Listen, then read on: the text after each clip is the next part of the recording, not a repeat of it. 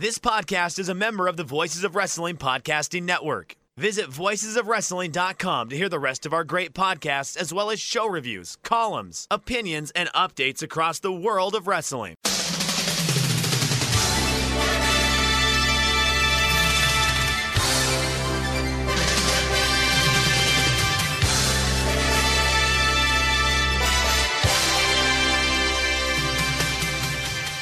Hello everybody and welcome to the Super J-Cast. I'm Joel Abraham, joined by Damien McDonald.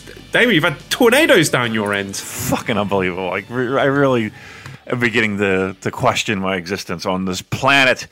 Yeah, we got whacked a little bit. Tropical storm. No, officially it was a tropical storm, but it was apparently just like 4 miles per hour wind gusts that were the difference. But yeah, tornadoes, hurricanes, locusts, everything this year. You name it. We've got COVID-19. What a fucking time to be alive. Yep. So yeah, it was crazy. Did you see this Beirut explosion thing? Yeah. News today as well. It's just like one thing after another, isn't it? That was crazy. You see that blast? Did you see like the actual? Yep. Oh my god! It's the kind of thing. If I saw it in like a movie or a TV show, I'd be like, bullshit, that would never happen. Right. What was it? It was a plant like of fertilizer, was it? Did I read that right? I've seen conflicting reports. So I saw something about ammonium nitrate. I saw animal nitrate. Get it? Suede? No? Come on, everybody. Yeah, I saw that fucking thing go, and I was, it looked like what you would see in a movie, the way that the force of the explosion went. It's fucked up. I mean, listen, bad shit happens every year. I hate when people like blame a year. It had nothing to do with the fucking year, but boy, I really think it does this year. This is without a doubt the worst year. Come on, right? On an objective basis, right? There's never been a year where we're only halfway through it, and just so much shit has been piling up. Oh, Joel, we still have an election to go here in the States. Or do you? From what I understand, that might not be happening. Well, if somebody has their way. Postal votes, Damien, they could be open for tampering and interfering, so just best not to have one. Just have no election. I got news for you. Have you ever seen any of these election machines that you actually do the voting in the United States? These things are like from the 1920s. Yeah, there's a curtain. It's like a little hole punch that the thing makes. It is. Oh, gotta be careful of them hanging chads, Damon. Hanging chad. I got a hanging chad for you. Wow. We got a. I can't wait for November. That should be such a great and peaceful time in our country's history. Oh my Lord. Yeah. Unbelievable. But here's the good news, Joe. If you're looking for a shining light in all of this craziness, and as we like to say here on the Super J-Cast, trying times, troubling times. Toronto Maple Leafs won yesterday. And Arsenal bringing home the gold, the silverware, the FA Cup. How about that FA Cup final? You watched that as well, didn't you, Damon? I did. It was exciting. It was an exciting household, for sure, last weekend. So when, during this whole quarantine stuff and everything, and Cheryl tried to experiment a little bit with her sexuality. No, with her cooking. She would make a bunch of shit. So we would joke around. She was opening her own restaurant. And the name of the restaurant was, of course, Tits and Chops. Tits and Chops was open on the weekend. It was fabulous. And it was just countless hours of nonstop sports. It was like putting a power washer in your mouth with the flow of sports. So, yeah, we watched all, as Joel would like to say, we watched all the hockey. All the hockey, all the football. Yep. Tell me about the Maple Leafs first, then. As someone who knows nothing about hockey, get me on the ground floor. Do the explain like I'm five version. Here are the Maple Leafs. Maple Leafs are one of the most prized and historic teams in all of the National Hockey League, based, of course, out of Toronto, Ontario, Canada. Yet with all this prestige and all this, and dare I say, in the center of the hockey universe, Toronto, they haven't won dick all since the 60s. That's right, the 60s. There are many times where we haven't even come close. So every time they get into the playoffs, it's in everybody's all just doing cartwheels that they're in, let alone. But in recent years, Joel, we have made. So can we just wind back a bit? Yeah. Explain what are the playoffs? Because I know nothing about hockey. Okay. I just want to know what's at stake. Yeah, yours is a little different. Right? So you have your regular season where you play 80 games, right? And you're basically playing for seeding in the playoffs, which it's almost like a second season, right? Where you're playing teams best of 7. So during the regular season, finishing first place in the league before the playoffs doesn't entitle you to any trophy in and of itself. Well, it does. I mean, it's a kind of a meaningless trophy. It's called the President's Trophy. But yeah, what it does is it allows you to play the worst team making the playoffs. So it makes it your ride to the Stanley Cup. How many teams in the league? 30. I think it's 32 now with Seattle. Right, and how many make the playoffs? I think I want to say 16. Okay. So the best team would theoretically play the worst team in each conference. So there's 2 conferences. And then the winners of the conferences play each other in the Stanley Cup final. All right. So what rank, what league position were the Maple Leafs? They were middle of the road this year. They were kind of, 5th, 6th seed, so to speak. Now, because of when they shut down in March, hockey season, regular season, usually ends in April. Okay, and then the playoffs begin, and then you're usually deciding a cup winner by June. We'll say the latest is like the first week of June. So they had to shut down the season. So what they're doing right now is they invited a little bit more teams into this. They're calling it a qualifying round, where it's a best of 5, right? And these teams play the top 4 teams that are playing like a little round robin thing for seeding to get into the actual playoffs. Does that make any sense?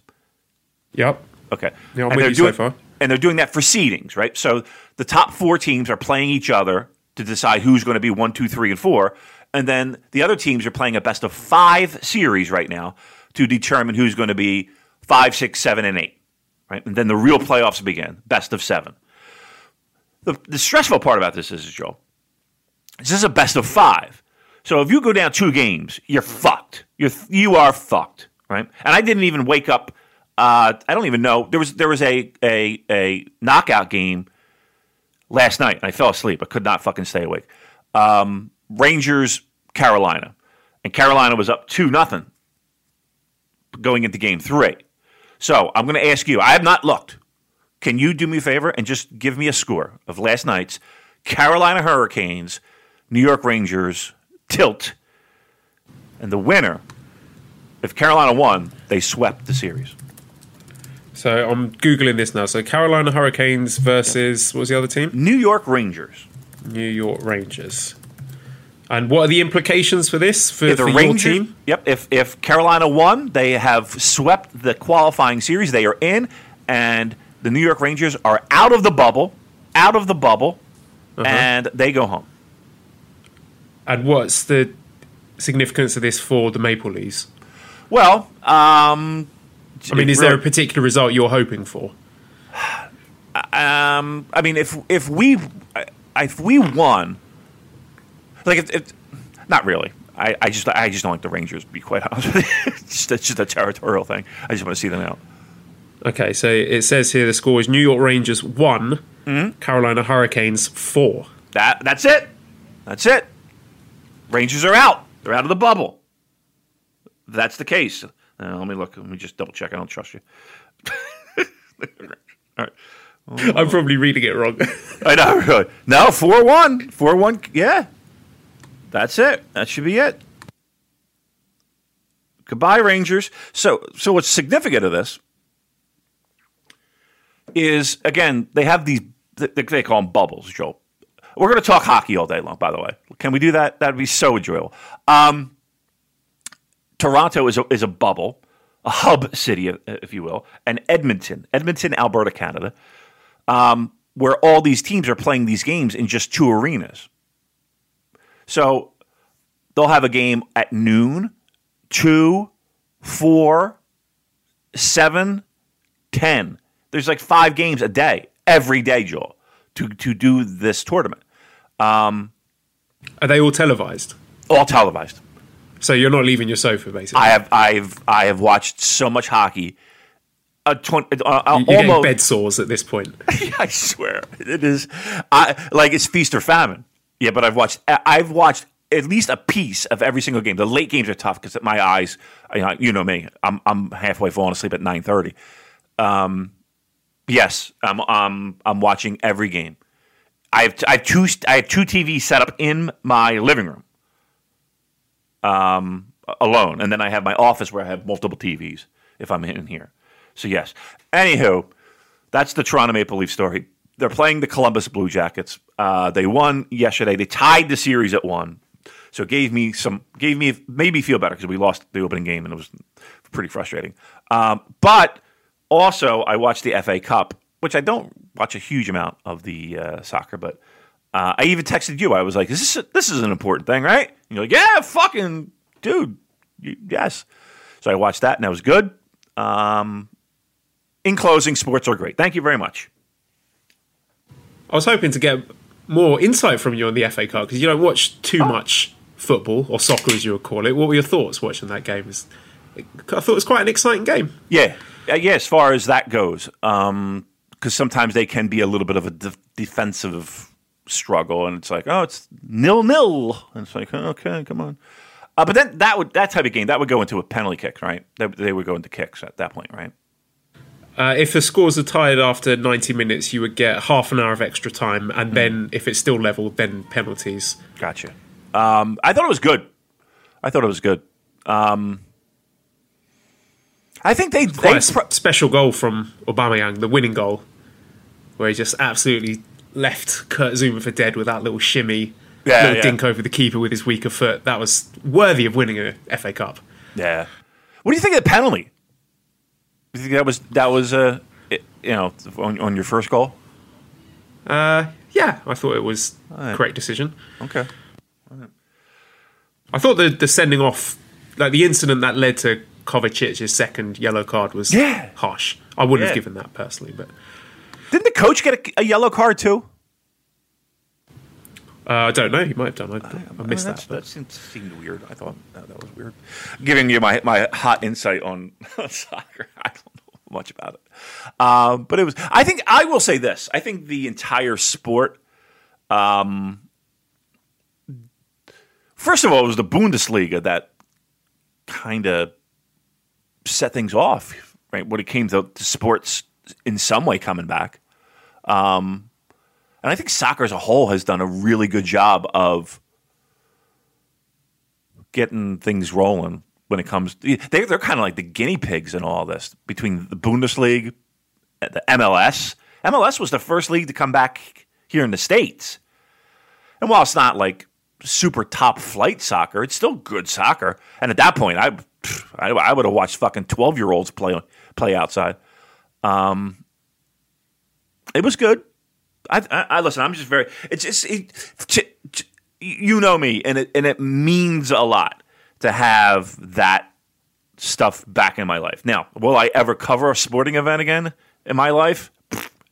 That I don't fucking know. I do not know.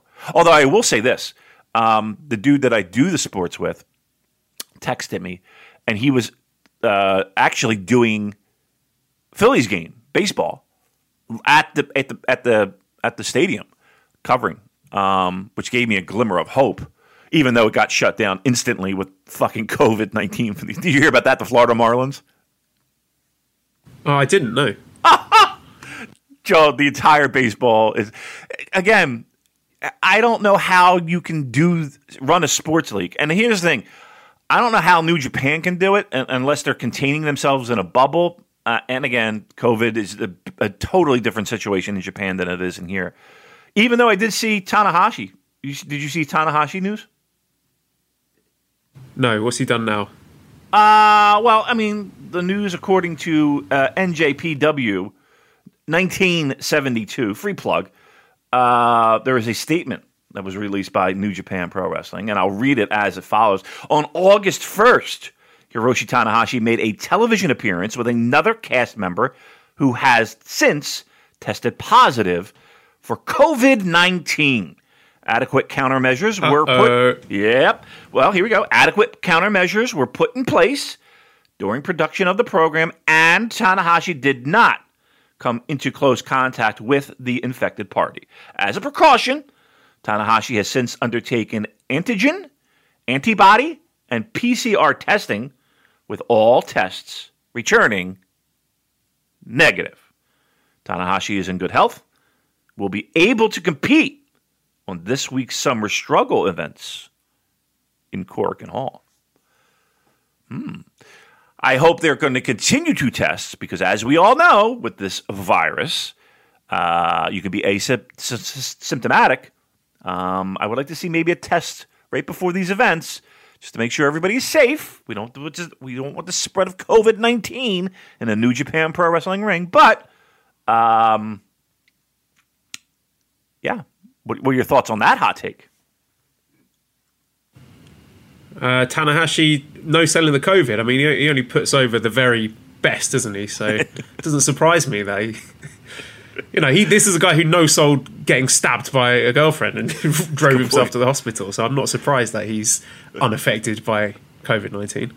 Yep. Yeah.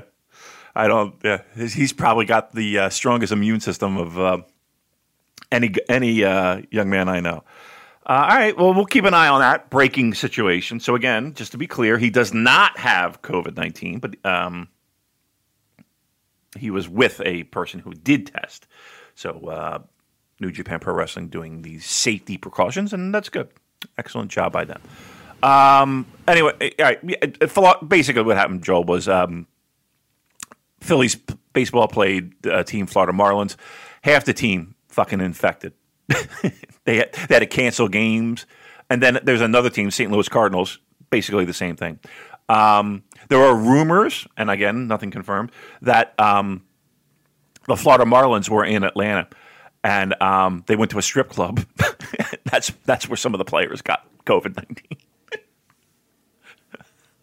Funny you should say that. That seems to be like the kind of environment where it's spreading a lot in Japan as well. And then the numbers are getting worryingly high there, and apparently it's all nightlife stuff where people are not taking the usual precautions. So, going into bars and clubs and places like that, and, red light districts.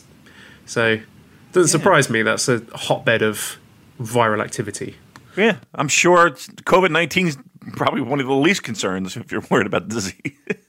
I'm trying to imagine a strip club that has social distancing measures in place. Like, I don't know, you'd have like the dancers behind a plastic screen, or people wearing rubber gloves. I can't see it personally. Well, here's a funny story. Not a funny story, but at least a tag off of that situation. In my area, there's a club. It's a. I'm not going to name the name, but it's. I mean, I don't know if I could walk to it, but it's around me. I drive by it. They're open. They have outdoor seating. And I always say to Cheryl, I was like, we got to go in this place because I just want to see what it is. Like, how are they doing this? Like, how is a strip club doing out? I mean, they have food, but who eats at a fucking strip club? Well, apparently these people did. The chicken wings in Atlanta at the strip club are apparently to die for. That's the excuse that they're using. They're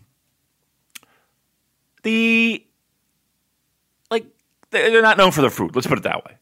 Nobody's ordering takeout from this place. They're open. They have like a back deck. There's a big fence, But are you really that much of a fucking degenerate that you'd have to get a lap dance in 90-degree weather? It's been brutally hot, by the way, the past couple of weeks. Like, you really? I don't know. The world is fucked. The world is totally fucked. I can't believe it.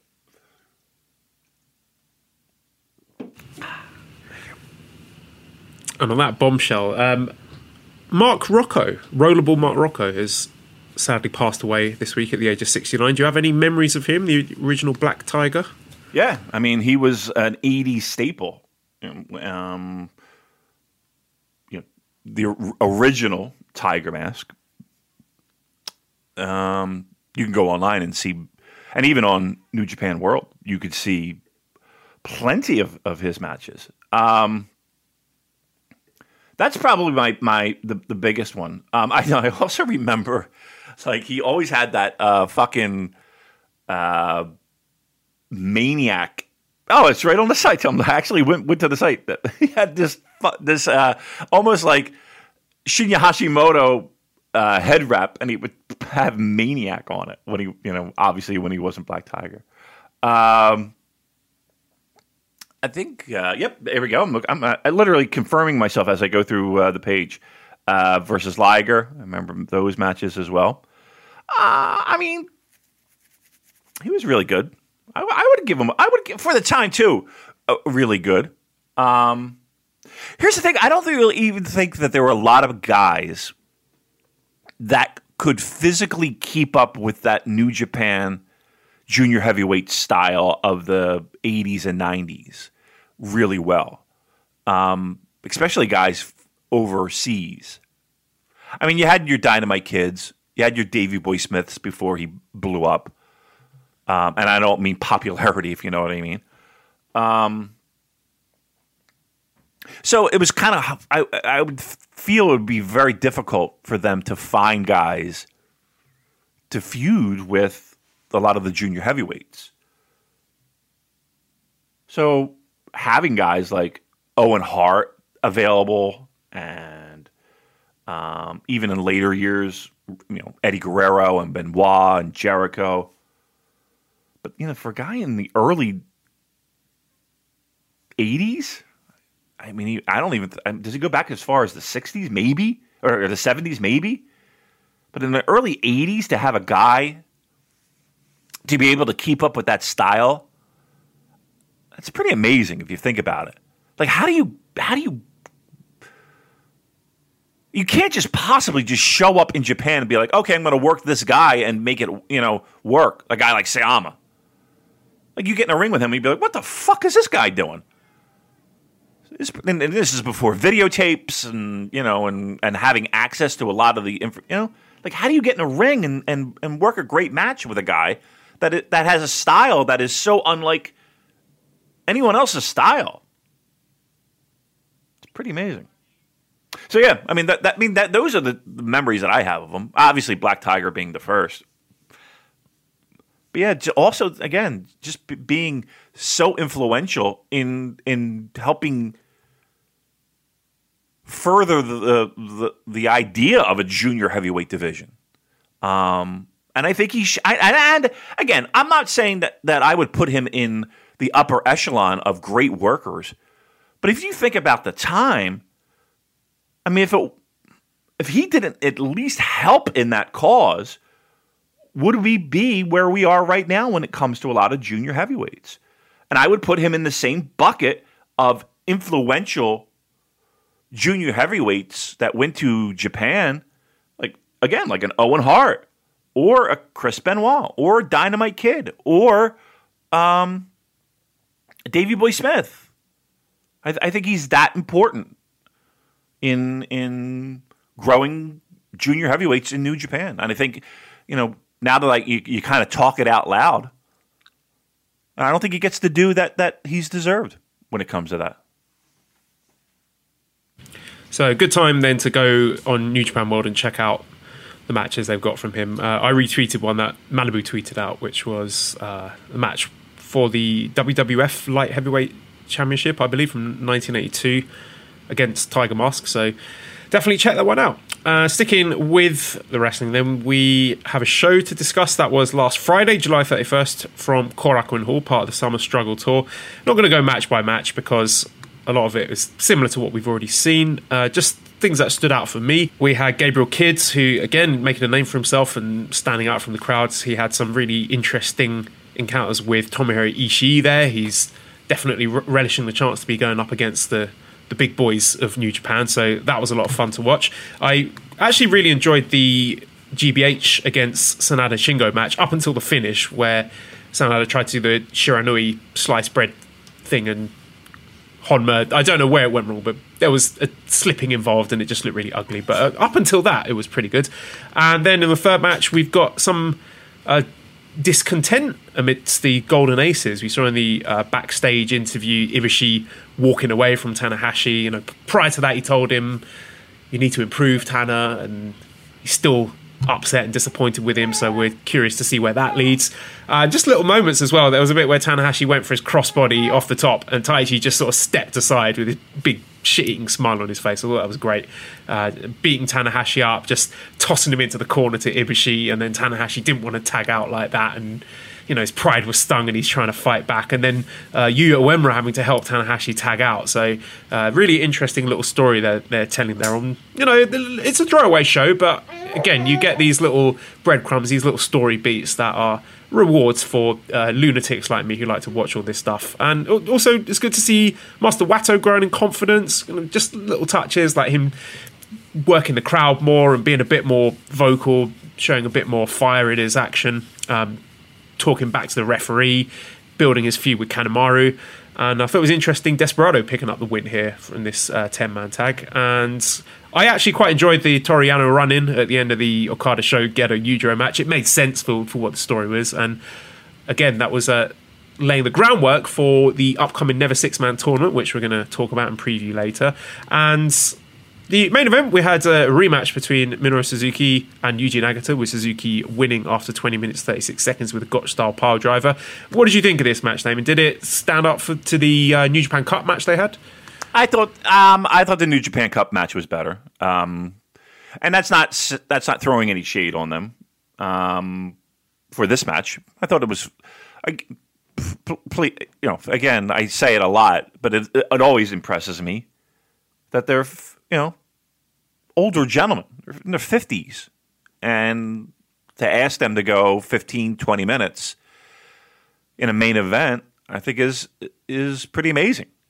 I think that these matches should be graded on some type of scale, if in fact we are grading matches.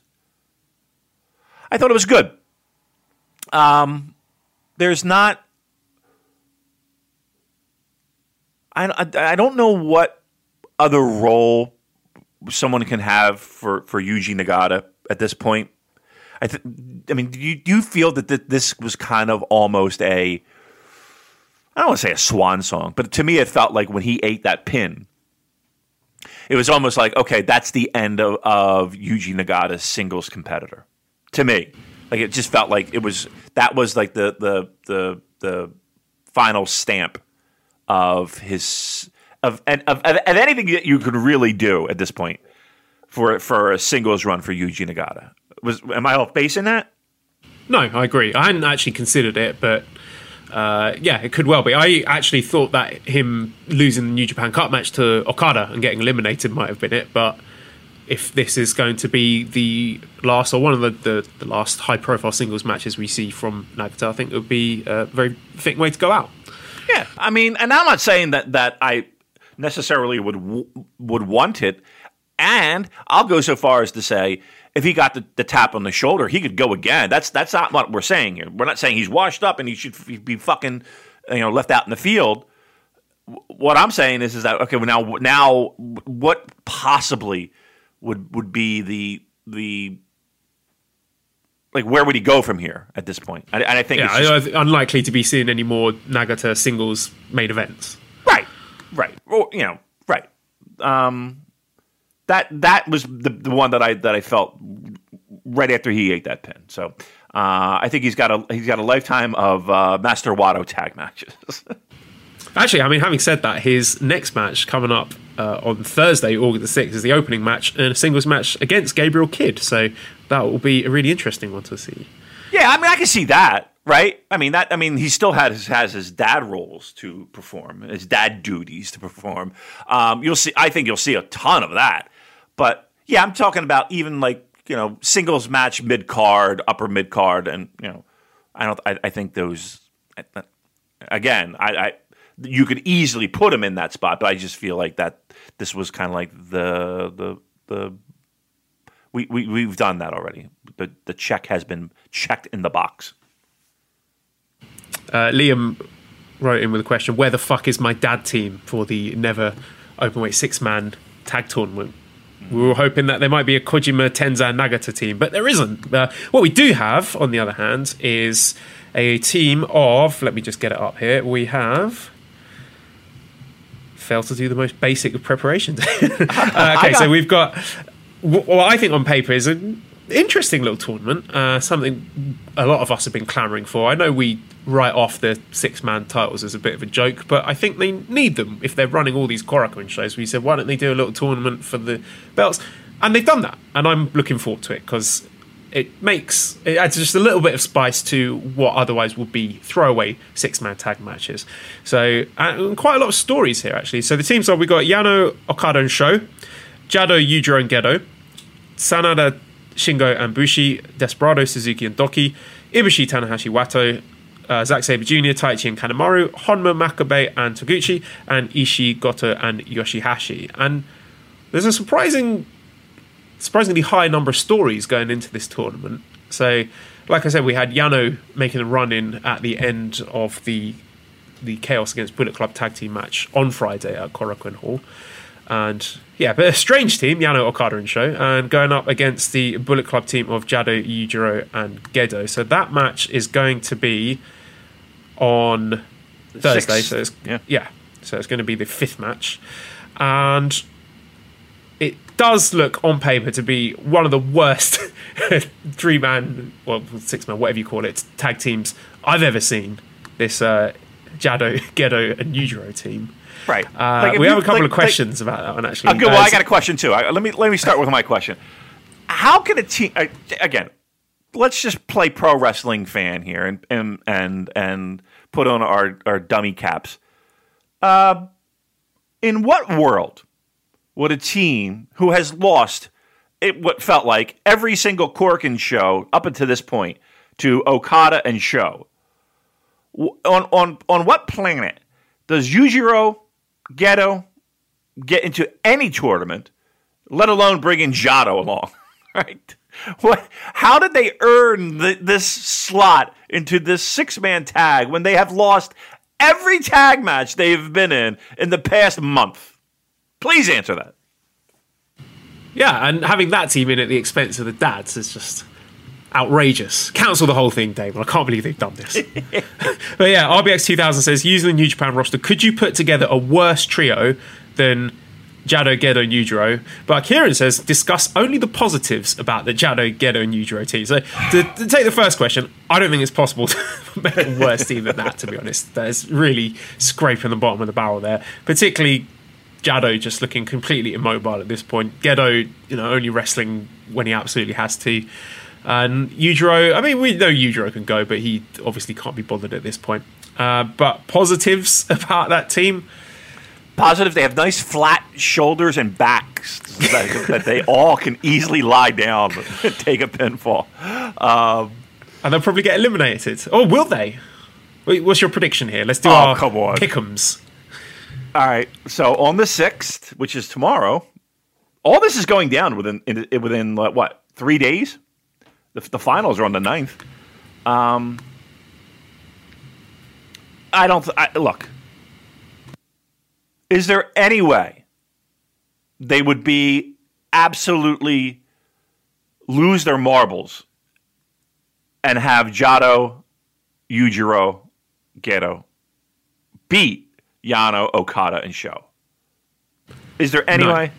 No chance. And I also think part of that is down to who they will be facing in the next brackets, which, I mean, just to tip my hand here, we have Bushi, Sanada, and Shingo against Doki, Desperado, and Suzuki. And Suzuki said in his post-match interview after beating Nagata that he had his eyes on a new target and they've no idea yet. They won't see it coming. So a lot of speculation that could be Suzuki going after never openweight champion Shingo Takagi. So leading to a possible title challenge at the Jingu Stadium show. So I think in the main event of this show tomorrow, we will have Suzuki pinning Shingo, which means we have the Suzuki-Gun team going through, and I don't think we would have Suzuki-Gun against Bullet Club, seeing as they're both positioned as heels. So my prediction would be the Suzuki-Gun team wins and goes on to face the Chaos team in the next round. What are your thoughts on that LIJ against Suzuki-Gun? I like the way that you're thinking things out, because I feel the same way. I know it's 2020 and all, but there's no way Jado and Gedo and Yujiro are beating Yano Okada. And I do see Suzuki and Shingo locking horns in an outdoor arena.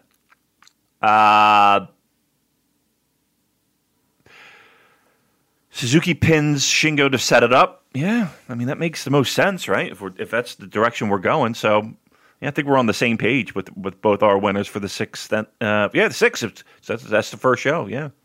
Okay, there you go. Then on the 7th, we have Tanahashi, Ibushi, and Wato against Taichi, Zack, and Kanemaru. This one is really interesting because obviously we've got this ongoing feud between the Golden Aces and Dangerous Tekkers. And then we've also got the added feud of Master Wato against Kanemaru. So, again, this is not just like a throwaway tournament here. There's a lot of storylines weaved into the fabric of this tournament. And, yeah, this is a tricky one to predict because if they're continuing with the story of Tanahashi letting down Ibushi, maybe it comes to a head here. Maybe Tanahashi is the person who gets pinned or somehow costs this team the win, leading to more discord between Ibushi and Tanahashi. Or maybe we have the story of Ibushi basically having to win the match by himself. But I think that's unlikely. And also, actually, another storyline here, the possibility of Master Wato winning New Japan title before Yoshihashi does. So, a lot at stake here. But, yeah, I'm leaning towards Tanahashi and his pride costing his teammates the win here. And the Suzuki-Gun team of Taichi, Zack, and Kanemaru going through to the next round. I could definitely see that. I think what I'm most surprised with, Joel, looking at these brackets is you're right. This isn't just something that was thrown against the wall and let's hope it fucking sticks. Like, again, we talked about New Japan Pro Wrestling hitting the pause button and then coming back with what seemed like a New Japan Cup that was filled with surprises, and they had to, half the roster's not in Japan and we got to make do. Yet we get to August 6th and August 7th, and we've got something that quite possibly could seem completely insignificant, the Never Six-Man titles. They have to be dropped because of the situations of people turning and all that stuff. Yet the fine detail in this tournament is pretty remarkable. I mean, just the fact that the puzzle piece fits to have Ibushi, Tanahashi, and Wato against Zack, Taichi, and Kanemaru, right? It's not. I mean, is that just fucking coincidence that you have when they hit the restart button, Ibushi and Tanahashi, Zack and Taichi feuding over the tag titles, fit perfectly in Wato, who makes his fucking debut, and Kanemaru, of all people, who happens to be in Suzuki-Gun, so that could fit perfectly. Then on the other side of the bracket, you do have the whole Okada-Gedo thing still going on, and Yujiro and Gedo being in 500 tag matches with Okada, trying to fuck him over with brass knuckles every night. And then below that, you got this Suzuki-Gun and LIJ thing where it does look like Suzuki and Shingo are on a path for an outdoor show. Isn't that amazing? Like, again, for something that could be completely considered throwaway, the idea that New Japan doesn't give a shit about some of this stuff, I don't know. I think people could throw that out the window when they have stuff like this occur. That, again, little seeds throughout these Korakuen shows to help further storylines, but they come back from a pause, and the details are still there for something as again, in air quotes, minor as the never openweight 6-man tag team championships. Yeah, and these are usually kind of filler matches on the bigger shows at least, but given the way that they're positioned with this run of Korakuen shows, that they are like the co-main and the main event, I think they're going to be given enough time, and I'm optimistic that I think these matches are going to be pretty good. I think they'll be exciting. I tell you what, this does too. It really does put a spotlight on the importance of those factions. Like if they didn't have factions, I don't know how you would be able to do something like this and make it cohesive and have it make sense. It would be just throwing the spaghetti plate against the wall. So it does. When people bitch and moan about factions, i.e. me, I should shut my fucking mouth, because here's another reason why they're pretty important in again, something. I'm just fascinated by the fact that these titles, yes, they've been neglected. Yes, they're not the most important thing in the world, but the detail to find ways to make this interesting with storylines coming back from this pause is pretty amazing to me. It's the details, the art, what is it? The beauty's in the detail. I don't know what the fuck I'm talking about. Something's in the details, Joel, and I think this speaks to it. Is it the devil? The devil is in the details. Is it devil in the details? It might be right. Well, guess what? Satan is in this tournament. All right. Can't believe it. We've got a show where Damon is not only praising the never openweight 6-man titles and the booking of them, but also factions. So there we go. Who was your pick for that match, Damon? The Tanahashi, Ibushi, Wato. Okay, you're going with Suzuki-gun team there. Yeah, I'm going to go with Suzuki-gun. Although there would be double-dipped Suzuki-gun. Do you think Wato can get a win? I think it wouldn't shock me. I think he is going to get a win over Kanemaru at some point, but I don't know when it's going to come. I think maybe you want to save that until you're doing something with junior tag titles. Again, I've just got this idea stuck in my head of a match or maybe an extended feud between Kanemaru Desperado and Wato, and I would like Taguchi to be his partner for those junior tag team titles. So I'm looking at payoff between this Wato Kanemaru thing. Could be in this match, but I don't think so. I think there's more legs in it. Yeah, I just see Zack and Taichi and Kanemaru being better opponents, I guess, for optics than Ibushi, Tanahashi, Wato, right? Like Zack, Taichi, Kanemaru versus Honma, Makabe, Taguchi. Like I could see that. I could see Zack, Taichi, Kanemaru versus Ishii, Goto, Yoshihashi. Like I could see that. Yeah, how about this? So, okay, we're just sort of looking ahead to the next match. We've got Honma, Makabe, Taguchi against Goto, Ishii, Yoshihashi. I'm assuming the Chaos team wins here. And wouldn't it be great to have, in the next rounds, Goto, Ishii, Yoshihashi team beating the Suzuki-gun team, thus entitling, is that a word? Mm-hmm. Goto and Ishii to challenge Dangerous Tekkers for the heavyweight tag team titles at Jingu Stadium. How good would that be? It's not going to happen, but it would be really good if it did. I don't see why it wouldn't. Why not? I know we're balls deep in fucking balls deep. What did I want to say? Sorry, I feel like juice for a minute there. Delete the Twitter. I know. I actually wanted to say knee deep. I really did want to say knee deep, but balls came out. Weird. If we did titles for our podcast, that would be it. Balls deep in the never openweight 6-man tournament. I mean, but here's the thing. Have we ever talked as much about these fucking silly titles as we have here today? No, never. Never. In my memory of the show. Probably in the whole Purocast as well. Right. I mean, we should call this the never talked about it open weight 6-man tag team. Never have we talked more about. But that would be actually perfect to have. But then that means in the okay. Well, I guess you could still do a finals of Ishii, Goto and Yoshihashi against. I guess the way we have it mapped out would be Desperado, Suzuki, Doki. Yeah, so it depends who we're picking in the semi-finals. So in the semi-finals, on one side of the bracket, we would have Okada, Yano, and Sho against Desperado, Suzuki, Doki.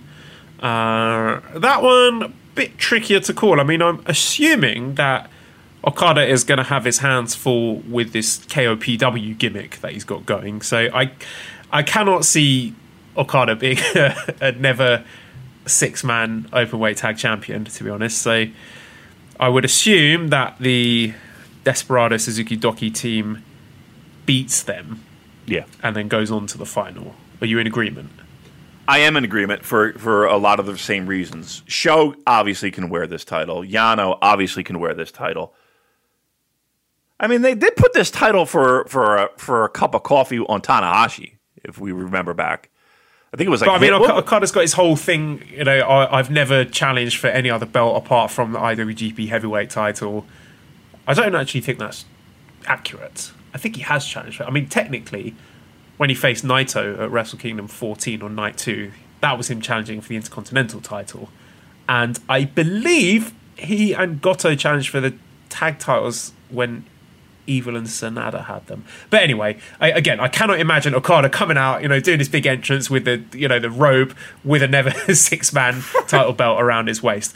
Right. The IWGP Heavyweight title is the only one that he's held before, and I can't see the 6-man titles being the other one.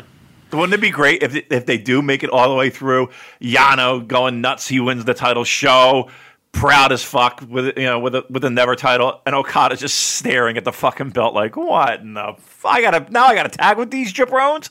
Jesus, God Almighty. I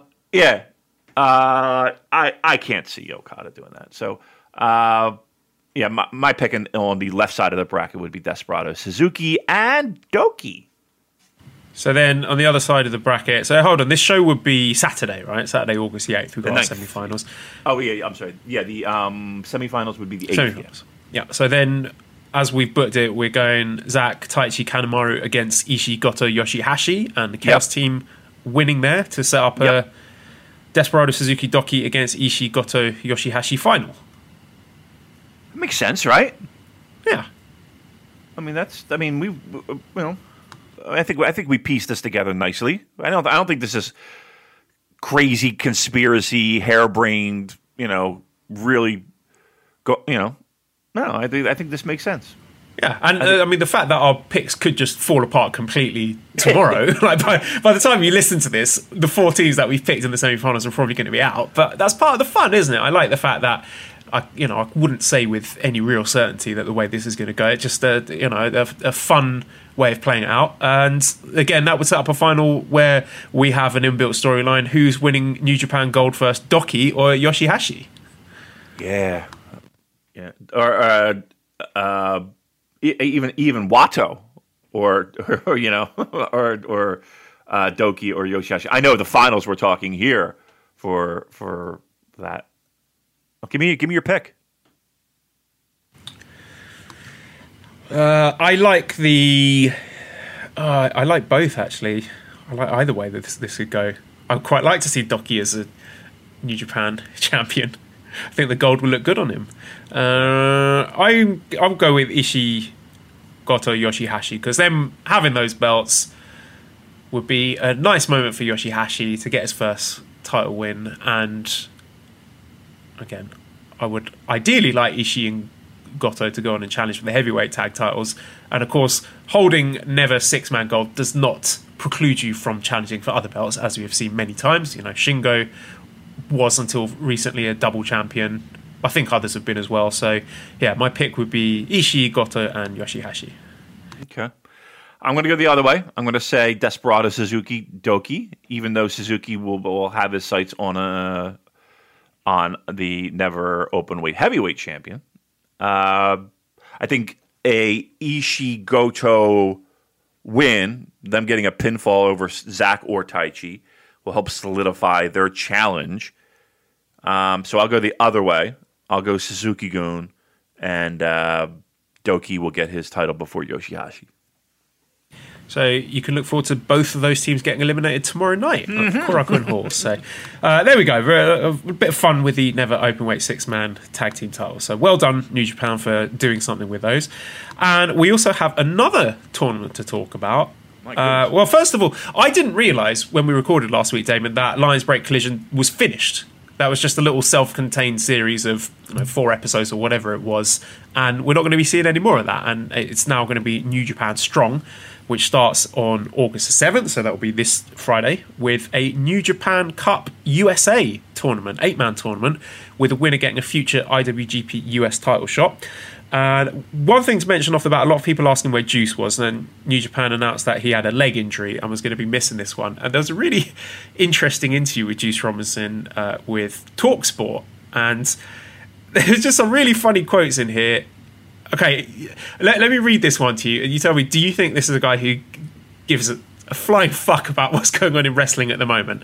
So he's asked about how it's been during lockdown, the international talents not being able to take part in current New Japan. Juice says, it's been fine. New Japan is full of stars, Japanese or foreign, doesn't matter. We've got enough talent where half the roster could be trapped overseas and the shows are still the best. To be honest, I haven't really thought too hard about wrestling since the pandemic started. Just been hanging out with the people I love, eating cheeseburgers and drinking IPAs with my sweet babe. And being ball. Sorry. Yeah, he doesn't really... some people take, they take to this vacation, and we'll put it in quotes, better than others. And Juice seems to not be too concerned, right? Do you think Juice is a big mask wearer when he's out in the town partying it up? I don't think so. If he does, it'll be a very colourful, flamboyant, jazzy one with lots of tie-dye. Little frilly bits or pom-poms, whatever. I want to make sure everybody's safe. Juice, I know that you are a youngster and you can't be cooped up in the house. I get it. Just be safe. That's all we're asking. You have your IPAs. Just make sure you're responsibly doing your drinking. Is he dating Tony Storm? That's what I think, right? Yeah. Isn't that the rumor? Yeah. Good for him. Well done, Juice. Yeah. Listen, Juice, I don't think Juice is, Juice doesn't need our fucking congratulations for that's for sure. I think Juice can handle himself very well out there in the dating world. How about Tony Storm, though? Tony Storm, congratulations to Tony Storm. Juice is a great couple, my favorite pro wrestling couple. Really? Is it your favorite one right now? I don't know. Name me some others. I'm not. Name me another pro wrestling couple that you like. Name me another pro wrestling couple. Evil and Io Shirai. Is that a thing? I don't know. Is it? I'm not really good on the couples things. I don't really pay much mind to who's dating whom. I don't care who's dating whom. I care about who's zooming who. Get it? Aretha Franklin? Maybe we should just stop right now. All right, let's stick with this New Japan Cup USA tournament then. So, okay, let's do our fantasy booking then for our pick'ems. So, yes. The stand-up match, a rematch of what was supposed to be in the New Japan Cup initially. We got Carl Fredericks against Kenta. And I understand that Carl Fredericks is the big hot young superstar at the moment, and it seemed that Lions Break Collision was built to showcase his talents. A bit surprising, actually. Were you surprised that Jeff Cobb beat him in that final match? Yeah. Truth be told, I was. I really felt like that was... Unless they were building for something. Maybe a rematch. Somewhere. I mean, it did kind of feel like... Well, I mean, why not give him the win? Like, why are we here if we're not turning Carl Fredericks into a legitimate guy? I mean, the last thing that you will remember from those blocks of shows is that Jeff Cobb got the win, right? That's the last image that you have. And I would think, and if he's not beating Jeff Cobb, sorry, you go ahead. No, I would think that you would want like Jeff. I don't know. Is Jeff Cobb more important to New Japan Pro Wrestling's success than Carl Fredericks? I don't know. I just felt like that was a slam dunk Carl Fredericks win, and it didn't happen. Yeah, I was going to say if he's not beating Jeff Cobb, then there's no way he's beating Kenta, surely. You know, I mean, originally, wasn't the talk that he was supposed to debut his new, look, new feel, graduation from Young Lioness against Kenta in New Japan Cup? Even with that being said, I mean, they could really do something dramatic and shocking and have him beat Kenta. I mean, that would rock. That would be the talk of the town, no doubt. I just don't think New Japan has the guts to do that. I really don't. Kenta's got to win this. And I'll say this too: you take out Kenta in this tournament, and what the fuck else is he doing? Let's be truthful, right? It's not like he's going to lose one match and then go home. What other name is in this tournament? Like, let me take that back. What other guy is at Kenta's level, name-wise, in this tournament? You know what I mean? So why would you take him out first? Kenta's winning is what I'm trying to say. Yeah, I tend to agree. And on the bottom left-hand side of the bracket, we've got Jeff Cobb against Tanga Loa. So again, there's a temptation to pick Carl Fredericks because then maybe you think he gets his win back over Jeff Cobb in the semi-finals. But whilst I do see Jeff Cobb beating Tanga Loa, who is primarily a tag team wrestler, I have that setting up Jeff Cobb against Kenta semi-final. So you going likewise Cobb over Tanga Loa?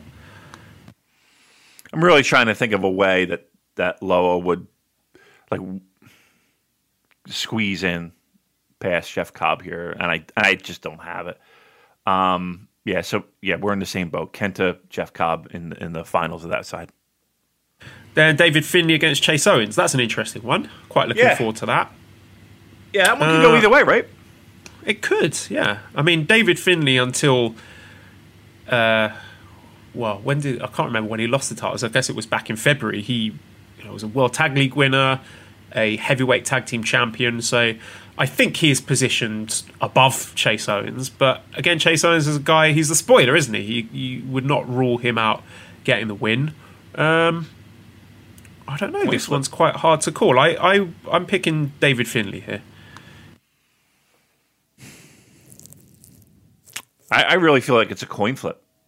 I mean, I don't think I'm not super positive, and like this is certainly not a slam dunk either way.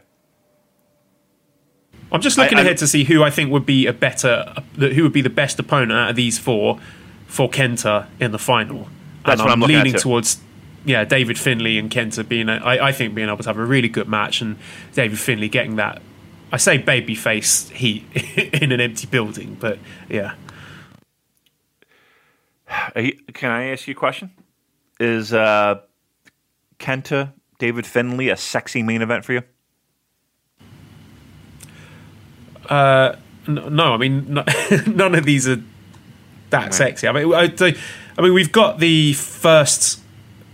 All four first round matches are going to be on this Friday's show, and then the week after that will be the semi-finals, and I think the week after that will be the finals. So, I mean, this is just, I don't want to say a nothing show, but it's a new show. It's just something to keep them all busy. So, sexiness.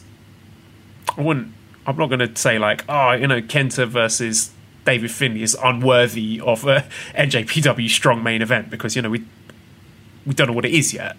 You know what I mean? It's not like we're headlining a Dominion or a G1 final or something with this kind of match. Sure.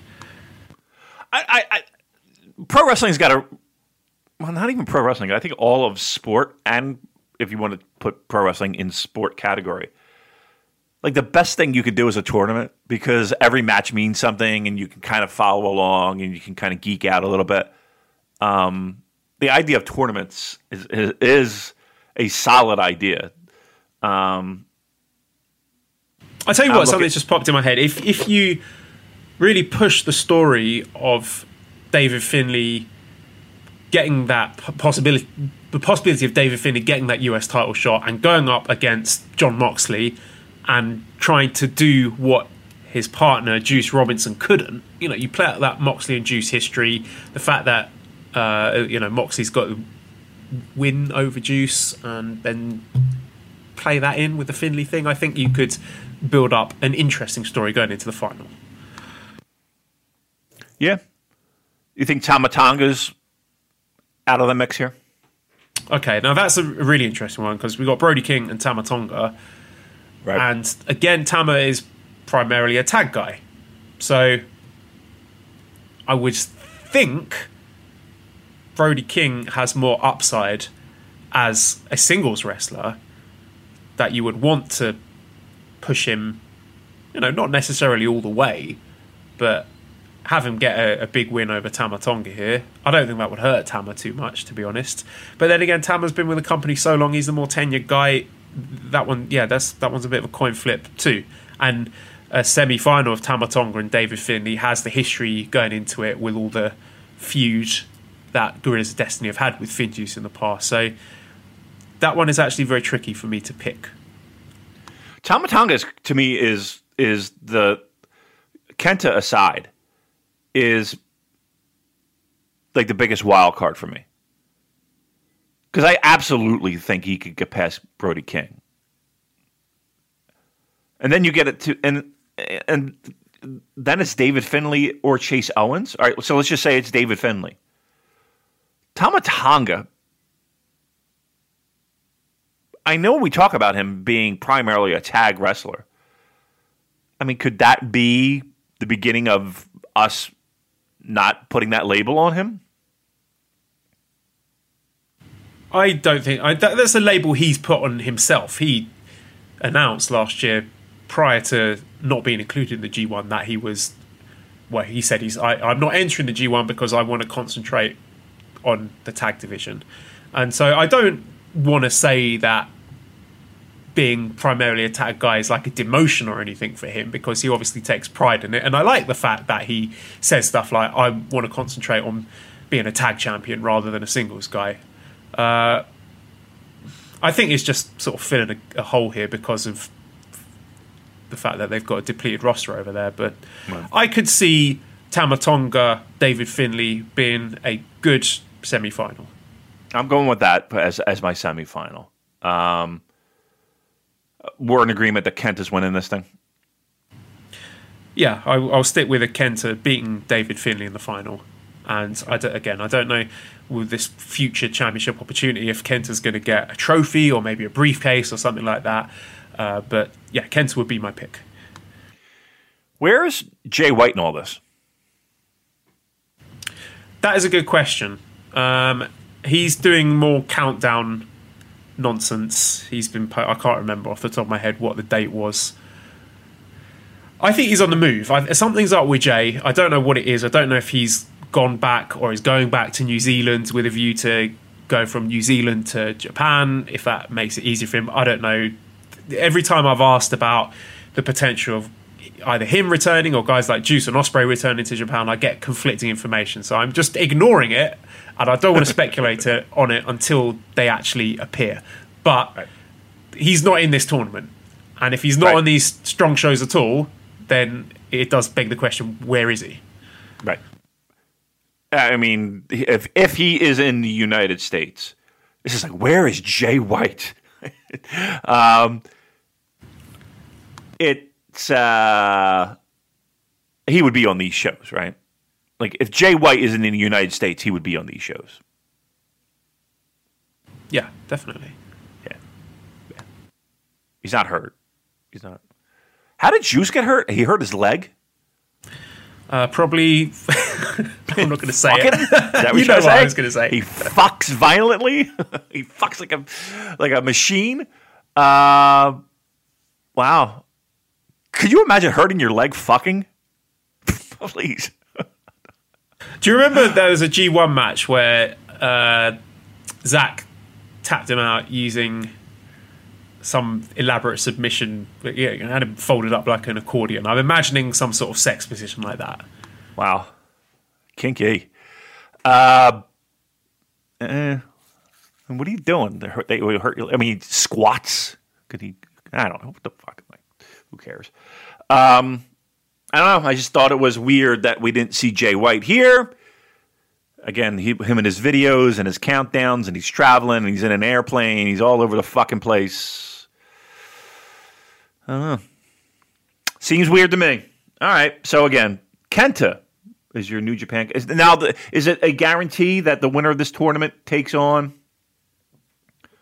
or wins, or what are the stakes here for this New Japan Cup USA? Is it a definite U.S. title shot? Yes, we have questions about that. Jason says if this tournament is for a US title shot and not stripping Mox and making it for the belt, does that mean Mox could defend it soon on US soil? Who knows when he can make it to Japan? And Ben says, any chance AEW lets Moxley defend the title, or are they just going to strip him again? He's going to get stripped.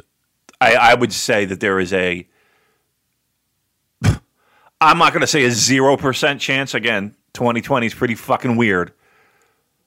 Can you imagine Tony Khan being like, all right, go fucking defend the title? Well, he's Fulham won the playoffs. That's his team that he's put his money in. Maybe he's in a good mood.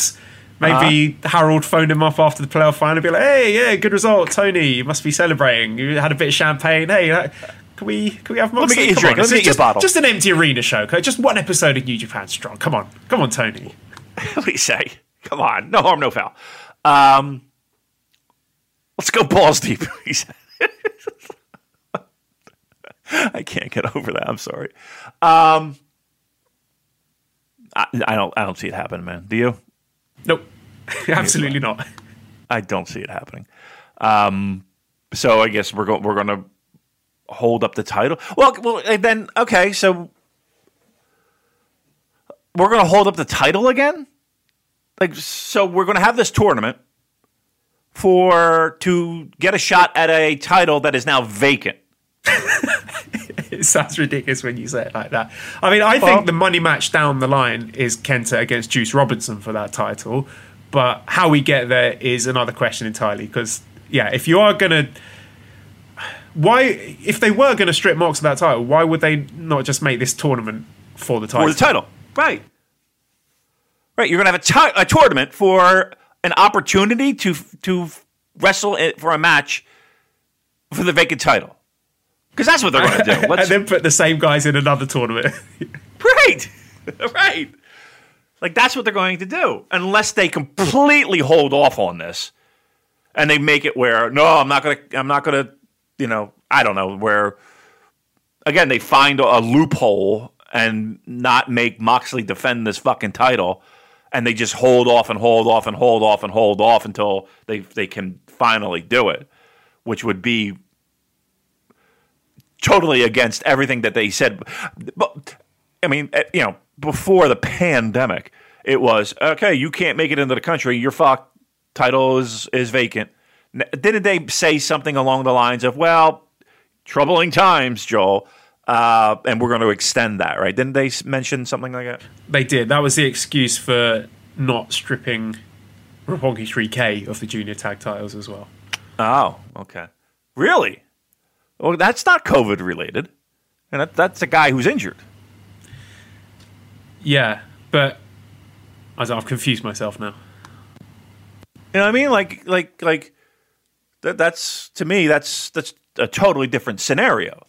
This is I can't get into the fucking country because there's a global pandemic, as opposed to I fucked up my knee in the ring. Seems like two different things. I don't know. It just seems weird that we're going to have this New Japan Cup USA and not have it be for the title. You know what? I got to be honest. They might just be like, fuck it. This is for the title. How hard would it be to have Harold do a fucking video and be like, due to the fact that I don't know why Harold talks like this, but this is my Harold voice. Due to the fact that he sounds like Arnold Schwarzenegger. Due to the fact that Jon Moxley cannot defend this title, he has been stripped, and it's now for the title. I'm Harold May. Thank you. Right? Why can't he do that? Well, why do that now and not do it at the start? What would have changed? Again, maybe Harold is waiting for the roses and the bouquet, or the bouquet of roses and the champagne to arrive at Tony Khan's office. He's looking at the tracking number, being like, "Why isn't this fucking thing delivered yet? Taking 3 days. I paid priority." The text message on red. He's got the blue tick, and he's like, "This motherfucker hasn't replied." I know he's seen the message. Yeah. Right. So he's holding on hope. So, yeah. Maybe this is. I think we've probably put more thought into the US title than the company ever have at any point in their history. Okay, Obstar 12 says, do you think New Japan US shows are making the best of having talent stuck in America, or do you think it will hold strong as a brand once travel opens up and they just slot wrestlers back and forth between the two brands? And Anders says, is the New Japan Cup US a step closer to a US-based New Japan promotion, or to give the wrestlers in the US something to do? So, yeah, what do you see the long-term prospects of NJPW Strong being? I mean, they can still do something. I don't think it's going to be what originally everyone thought it was going to be, in the sense of, the talk of the California territory, right? There's still a dojo there, and they can still, obviously, they have the equipment and the wherewithal to produce something coming out of the United States. So I think it'll be kind of a meeting ground between those two thoughts. I don't think it'll be a separate thing where there'll be a ton of talent trades back and forth. It's not going to be a Raw SmackDown kind of thing. But I think LA will produce shows very similar to what we're seeing here, with the talent that is there. And why not? But I think they're going to be more along the lines of these what were they called? The Lionsgate shows that they used to do with fucking Shinjuku, or Lions Pride, or whatever the fuck it was called. That's why I kind of see it. I don't see it being a division. Again, a California territory, but I think you'll have pro wrestling content coming from there. Sure, absolutely. Andrew says, do you think Evil versus Naito, Hiromu versus Taiji, Shingo versus Suzuki, Taichi and Zack versus Tanahashi Ibushi, the KOPW 2020 match, and Sanada versus Sonic the Hedgehog looks like a stadium-worthy card in a non-COVID era, assuming the foreigners are still banned? I think so. I mean, that lineup could easily be any one of the, I don't want to say B shows, or, non-Wrestle Kingdom G1 final, let's put it this way. Could that be a Dominion, Joel? Could that be I think a lot of people would argue that as a lineup is a lot stronger than what was put on the table at Dominion. Yeah. I mean, I think this is absolutely worthy of a big show. I mean, that's a pretty sexy lineup, don't you think? Yeah, I dig it. I'm really looking forward to this show. Yeah. I mean, and considering that again, I say it 1,000 times, half the fucking roster can't get into the country. That's not bad with the cards that you're dealt. How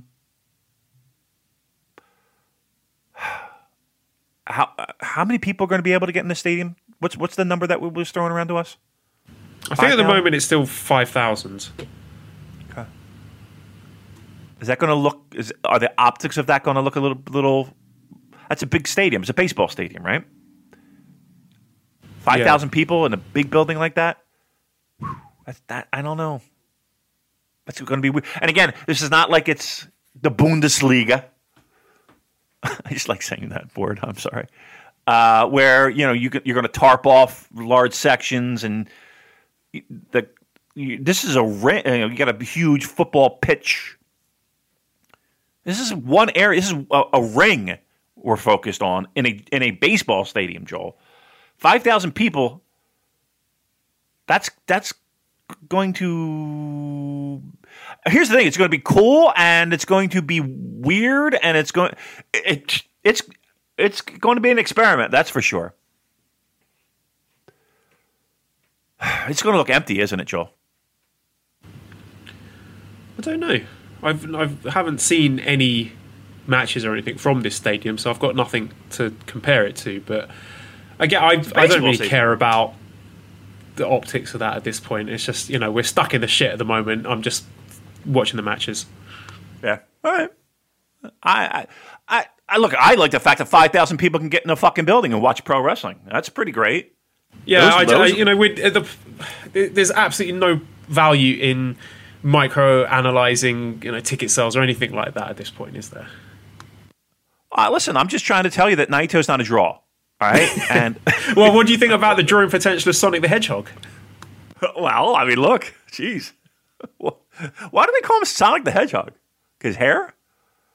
I don't know if Andrew's talking specifically about the Sonic the Hedgehog or if that's a new affectionate nickname for Master Watto, but who knows? I mean, do you think he looks like Sonic the Hedgehog?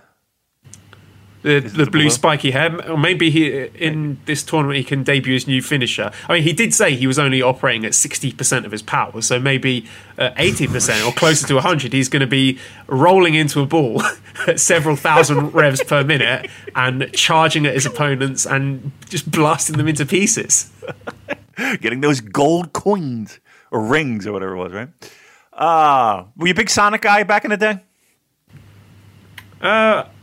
I like both. I enjoyed Sonic and Mario. For those early consoles, I owned one of them. I had a Super Nintendo, which my parents bought for me. I may have told this story on the show before, but that console, I had Street Fighter 2 Turbo, and I played it so much I got blisters on my thumbs from doing the quarter circle forward Hadouken motion, and basically played it so much that my parents gave away the Super Nintendo because they were concerned I was becoming addicted to it. So that was my childhood console gaming. Wow. For me, just replace Super Nintendo with Penthouse Magazine. The same things for me. Everything happened. I mean, funnily enough, actually, now I am playing Super Nintendo games. I'm working through Super Mario RPG at the moment, so I have not grown out of it. Did you ever get a console? Fuck you, Mum and Dad. Right, that showed you. I love the stories where it's like, where parents would do that, like, it's like a bass guitar, and the kid would play it till his fingers bled. And they, take it away the bass. Your studies are, and then the guy goes on and is like, in a band and he's rich.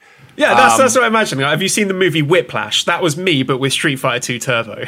Just do fireballs until I'm like my blood's just dripping all over the control pad.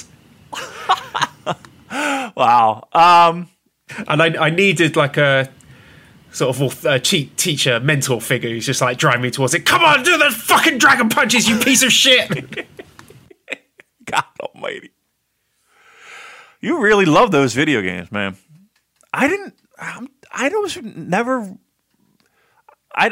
have a lot of the consoles growing up. I had an Atari. That's how old I am. And I had, I think I had the original Nintendo. And I think I bought that myself, actually. But then I had a girlfriend whose brother had a Sega Genesis.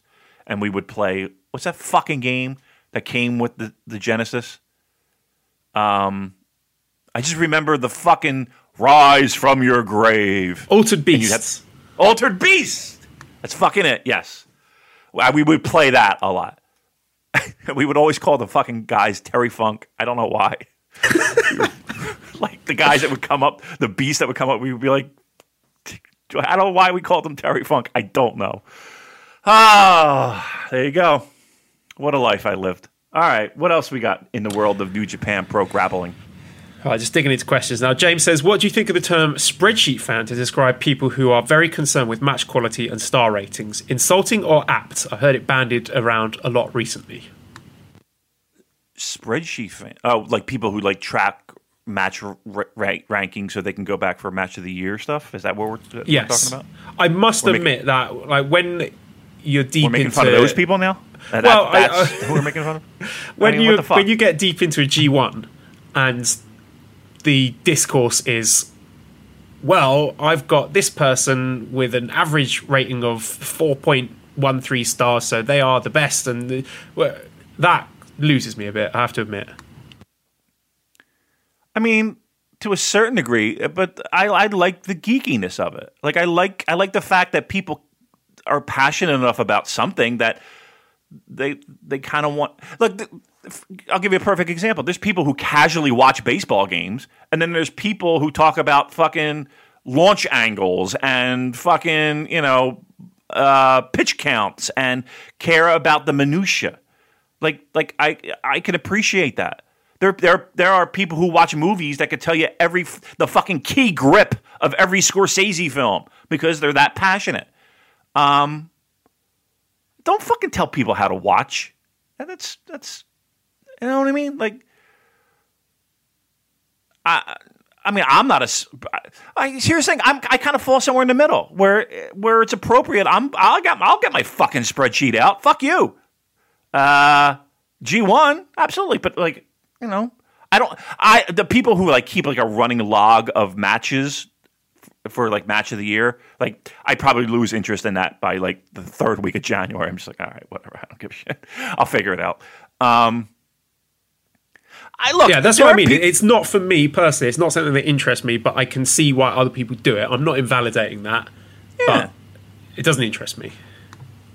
I mean, let people fucking enjoy how they want to enjoy it. What does it matter? Like, it's just. Well, I tell you why, because it's this sort of schism that has appeared due to Evil's title win that has seemed to have driven a wedge between the New Japan and the wrestling fandom at large. It's one of the most divisive times I can remember being a fan. I mean, other stuff has popped up. I mean, I remember even in recent years, like Kenny Omega being very divisive, Ospreay divisive. Kenny Omega is still divisive. Jay White, yeah. I mean, but this seems different. And this is based over match quality? Is that what the crux of the argument is? Yeah. People saying that it's taken a noticeable step down. And again, I don't agree with this, but a noticeable step down from what it was before. I mean, look, it's a valid argument for people who watch New Japan Pro Wrestling for match quality that a guy who hasn't really produced a ton of fantastic matches is your world champion, where for the past, again, we've said it 1,000 times, for the past 5 years, we know the argument. But, I mean, May I transition this into another question, which might help us reach something here? Big T says, for someone having a hard time getting into the product this year, do you think overall it's been a step down or a side effect of all the pandemic going on? It's a side effect of all the pandemic going on. So even without COVID, do you think Evil would still be champion? I swear on my great to the day I die, I don't think Evil would be world champion if it wasn't for this. Okay. I don't. But let's say even if you were, then there would still be stuff on the undercards that would make those main events more palatable to the subsection of fans who don't like it. Because again, Absolutely. you'd have your your Moxley plunder match and your Ospreay flippy match, blah blah blah. And Shingo beating the shit out of people. Yes. Yeah. I mean, I don't want to repeat myself because it feels like I've said these things many times on this show, but the reason why I watch New Japan Pro Wrestling is not for the goofiness. Like, that doesn't do anything for me. Like, again, but there are people that watch New Japan Pro Wrestling for, Yano, or when they were there, best friends, or, there's different strokes for different folks. Like what the fuck you want to like. But, like, the Evil thing, there's a valid argument there. If you don't watch New Japan Pro Wrestling for the match quality, okay, I kind of like, okay, well, why are you here? There's plenty of other pro wrestling where I feel like you can get better comedy or better whatever. But you're here and it's cool. I don't know. I just don't get the fact of why people gotta fucking. It kind of bothers me when people argue with other. Like, if you want, you can. Now I'm telling people what to do. you can argue and have discussions and have debate over anything. And I think that's a good, healthy thing. But like when it comes down to I like what I like and you like what you like, I don't understand that argument. Like, how are you going to change my mind? I like what I like. I like vanilla ice cream. Sorry, you like strawberry. Okay.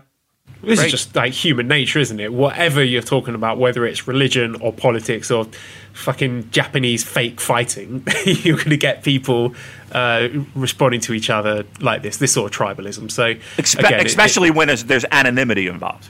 Especially when there's anonymity involved. Kid Kilowatt says, with New Japan quality going down in some people's opinion due to the COVID situation, do they rely on Gaijin talent too much? Should they focus more on signing other talented Japanese wrestlers, possibly from other federations? Well, I mean, first of all, I don't think this is like bare bones or anything. They've got a deep enough roster that if those people who are locked out of the country never came back, I think New Japan would be fine and they would be able to put on great shows with great main events and sell lots of tickets.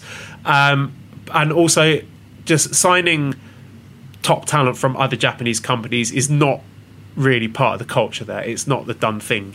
The people who have gone from other Japanese promotions have sort of done it in an indirect sort of backdoor way. You know, thinking of guys like Ishimori, guys like Shingo, who left their companies when their contracts ran out and said, I'm going to be freelance or I'm going to work in America now, and then have ended up going to New Japan. So it's not like, don't expect New Japan to be saying, we're going to buy Kaito Kiyomiya or we're going to buy Kento Miyahara. It doesn't work like that, does it? Wasn't Ishimori, though, a little bit weird?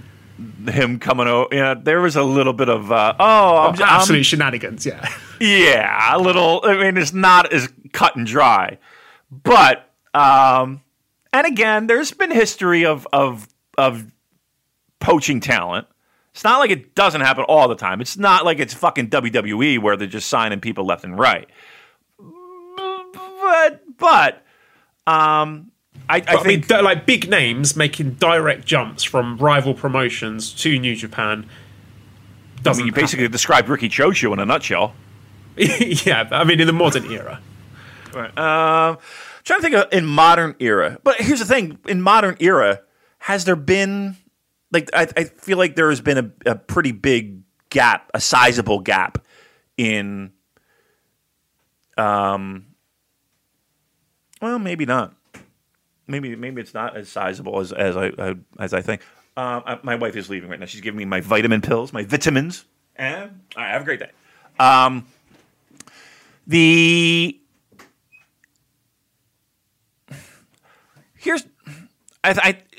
always would say this, Joel, that the idea of poaching talent, especially in the past like 5 years, I think is detrimental to the overall health of Japanese pro wrestling.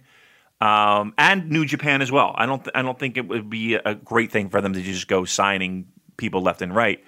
I mean, it would kill promotions. I hate to say it, but once again, this virus has made. I mean, right now, Noah and DDT have this kind of partnership, working relationship thing, company overhead, same company thing. So it's going to be a weird thing. I don't know if there's going to be any cross promotions. You would think that there would be. I think it would kill a promotion if, say, let me give you an example. If New Japan said, "Okay, Kenta Miyahara, we're signing you right now. Here's the money. Come on over." That would kill All Japan, wouldn't it? And I don't think that's the best thing for business for anyone, to be truthful. Although, will there be an All Japan Pro Wrestling in 8 months? Right? Will there be a Big Japan Pro Wrestling in 5 months, 6 months? Which sucks to say.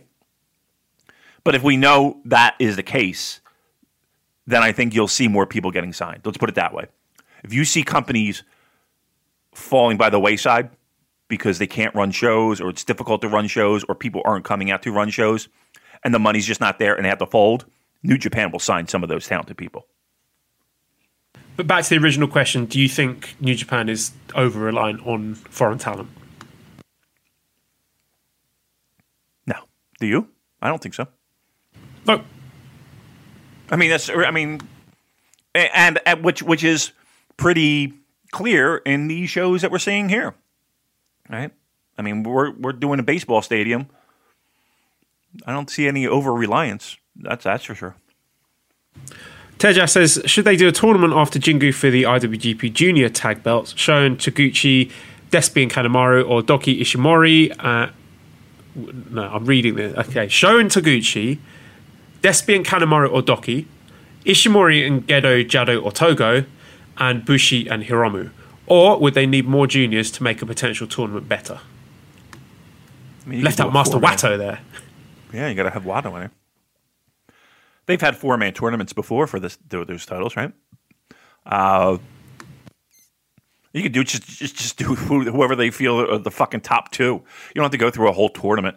Who are the top 2 teams? Fight for the title. Go. I mean, they've done that with the Never title.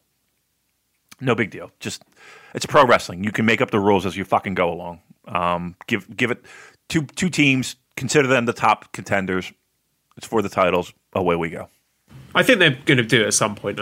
Maybe they thought having 4 tournaments at once would be overkill. Yeah. So wait and see. I'm sure they'll bring those belts back at some point.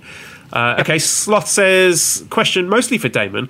How should we judge a good champion? When asking in retrospect, where does Naito rank? Are we only asking that question in the bubble of when he had the title?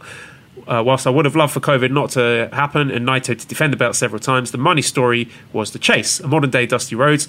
And when ranking Dusty, I'm not sure people would take points away because all 3 of his reigns lasted around 100 days combined.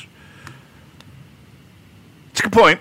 But I think Dusty's a little bit more influential in 1986, 87, what have you, to pro wrestling than Naito is now. I do. I mean, considering the fact that Dusty pretty much ran territories and had the book for Crockett and was in the mix in every big storyline, even though Naito is in the mix for every big storyline. Yeah, so that's an interesting question. What are the criteria for good champion? Because a lot of people talk about Kenny Omega's IWGP title run as being disappointing or bad, and the match where he won it against Okada, the best 2 out of 3 falls, and the match where he lost it to Tanahashi at Wrestle Kingdom 13, I thought were brilliant matches. Great. But then the defenses, the Cody defense in the States, the Ishii defense of Destruction, the 3-way defense of King of Pro Wrestling weren't so great. So, yeah, how do you judge a good champion? By spreadsheet, obviously.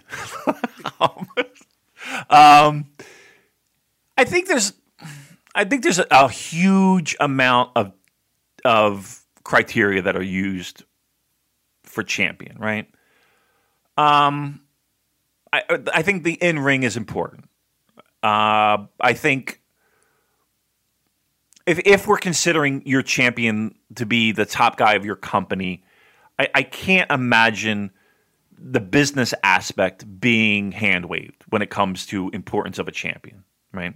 That includes gates and houses and profitability and all of that stuff that people sometimes eye roll and hand wave, right? I think that like company growth has to have something to do with that when you talk about a champion. And then I think an overall perception of importance in title reigns. Like was that title reign, or when they held that title, was it an important segment of time for that company's history? I think that has to be a consideration. I think Naito is an important piece of New Japan Pro Wrestling's popularity and a big piece of their puzzle when it comes to the strength of New Japan in the past 5 years. But I think that is over and above him holding the title. I think the Dusty Rhodes comparison is a decent comparison, honestly.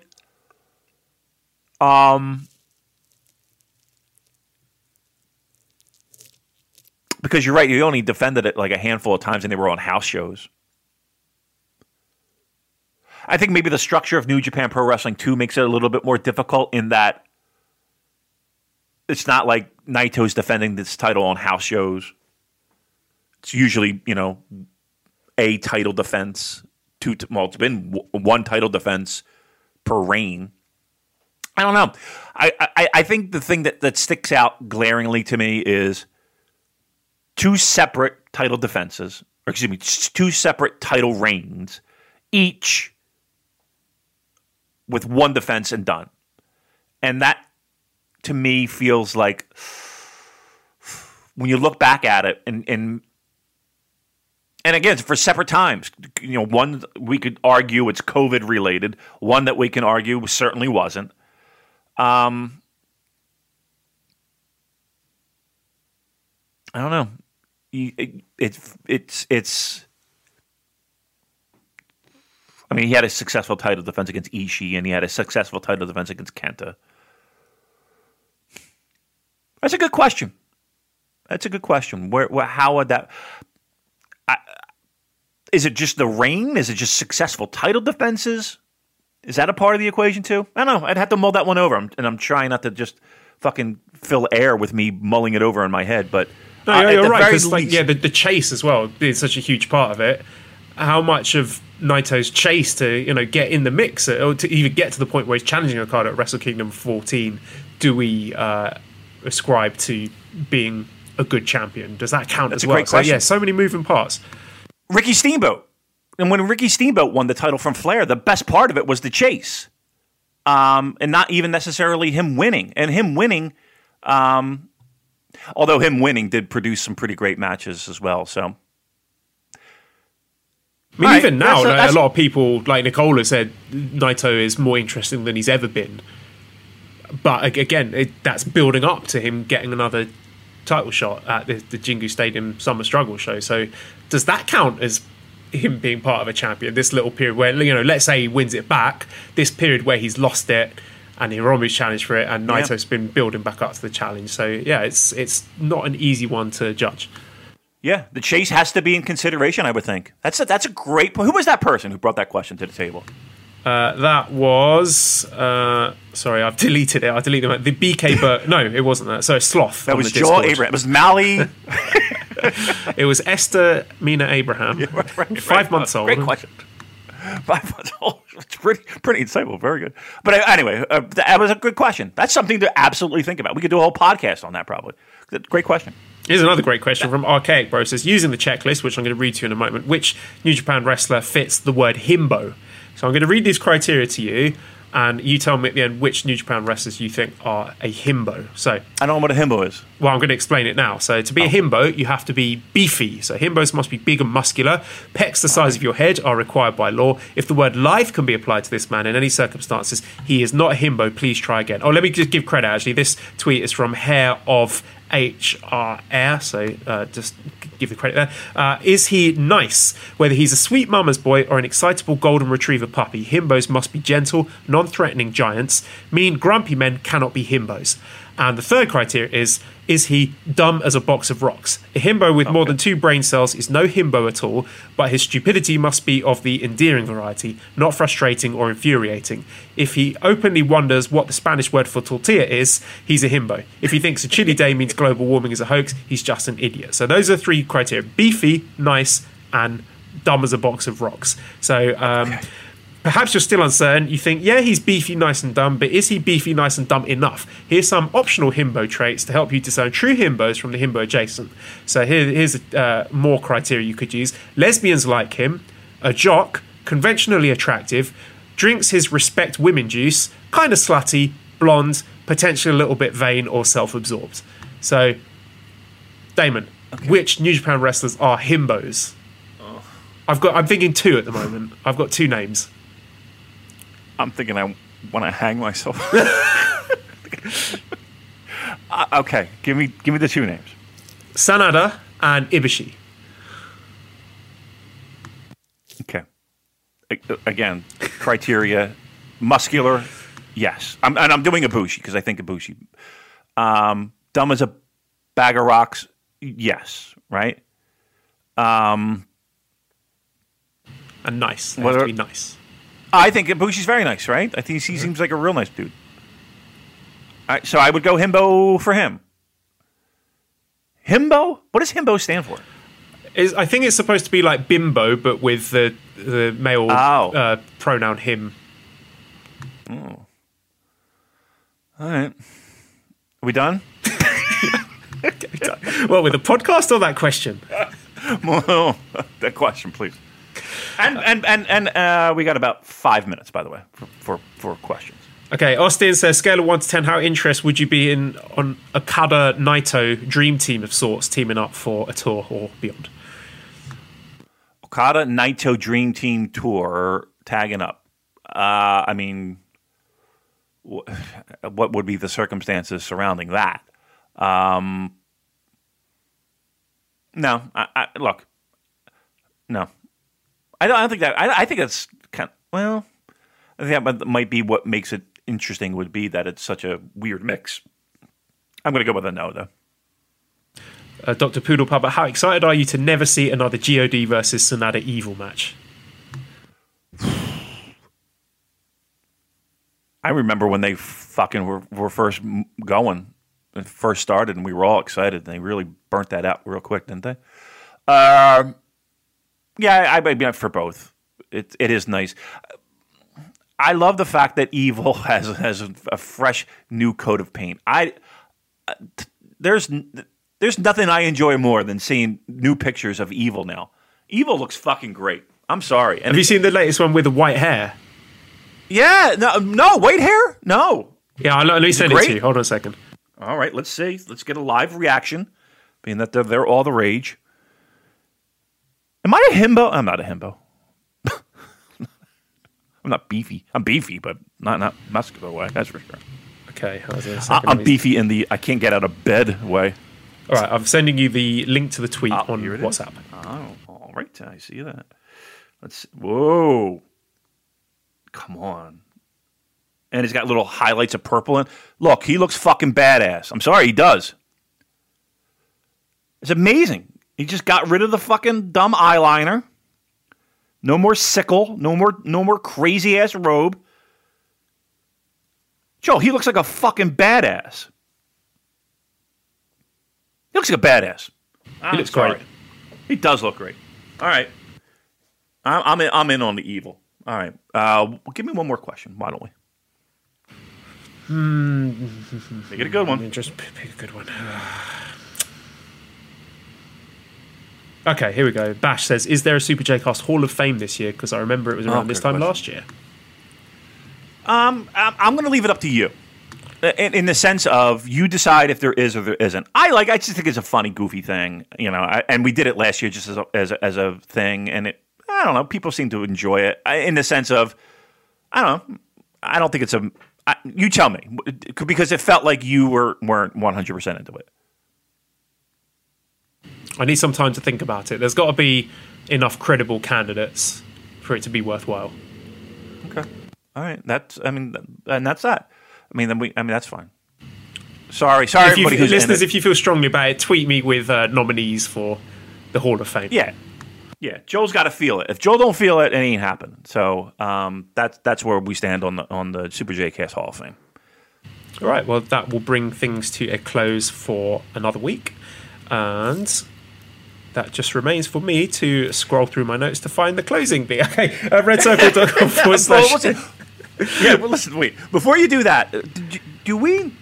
And you might have to look on the tweet. So I got a package in the mail the other day. Oh yes.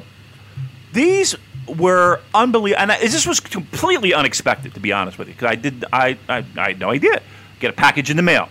They are comic books, and they're illustrated with such detail. It's unbelievable. One of them is dedicated to Liger, and it's Liger Wrestling Muda, and it's a comic book. And then there's another one where it's just illustrations of pro wrestlers. And some of them are really outstanding. Like there's an Ishii one and a Zack one and even like a Bret Hart one. Fucking unbelievably talented, and they were great. And it was such a great surprise. So I'm going to give a special shout out. Joel has the information of where you can contact them. It deserves all the love in the world because one, it was a surprise to get this, and two, it's outstanding. Like, I was blown away by what this person is able to create and draw and illustrate. So, Joel, why don't you let the listeners know where they can follow on Instagram, Twitter, and again, pick up some of these magazines, some of these comic books. He's a legitimate illustrator. Like, he works on legitimate comics. Look, David, this person has like 40,000 followers on Twitter, so I'm not sure like us giving him a shout is going to boost that necessarily, but I'm going to do it anyway. So this is Daniel Warren Johnson, and you can find him on Twitter at Daniel Warren Art. So that's at Daniel Warren Art.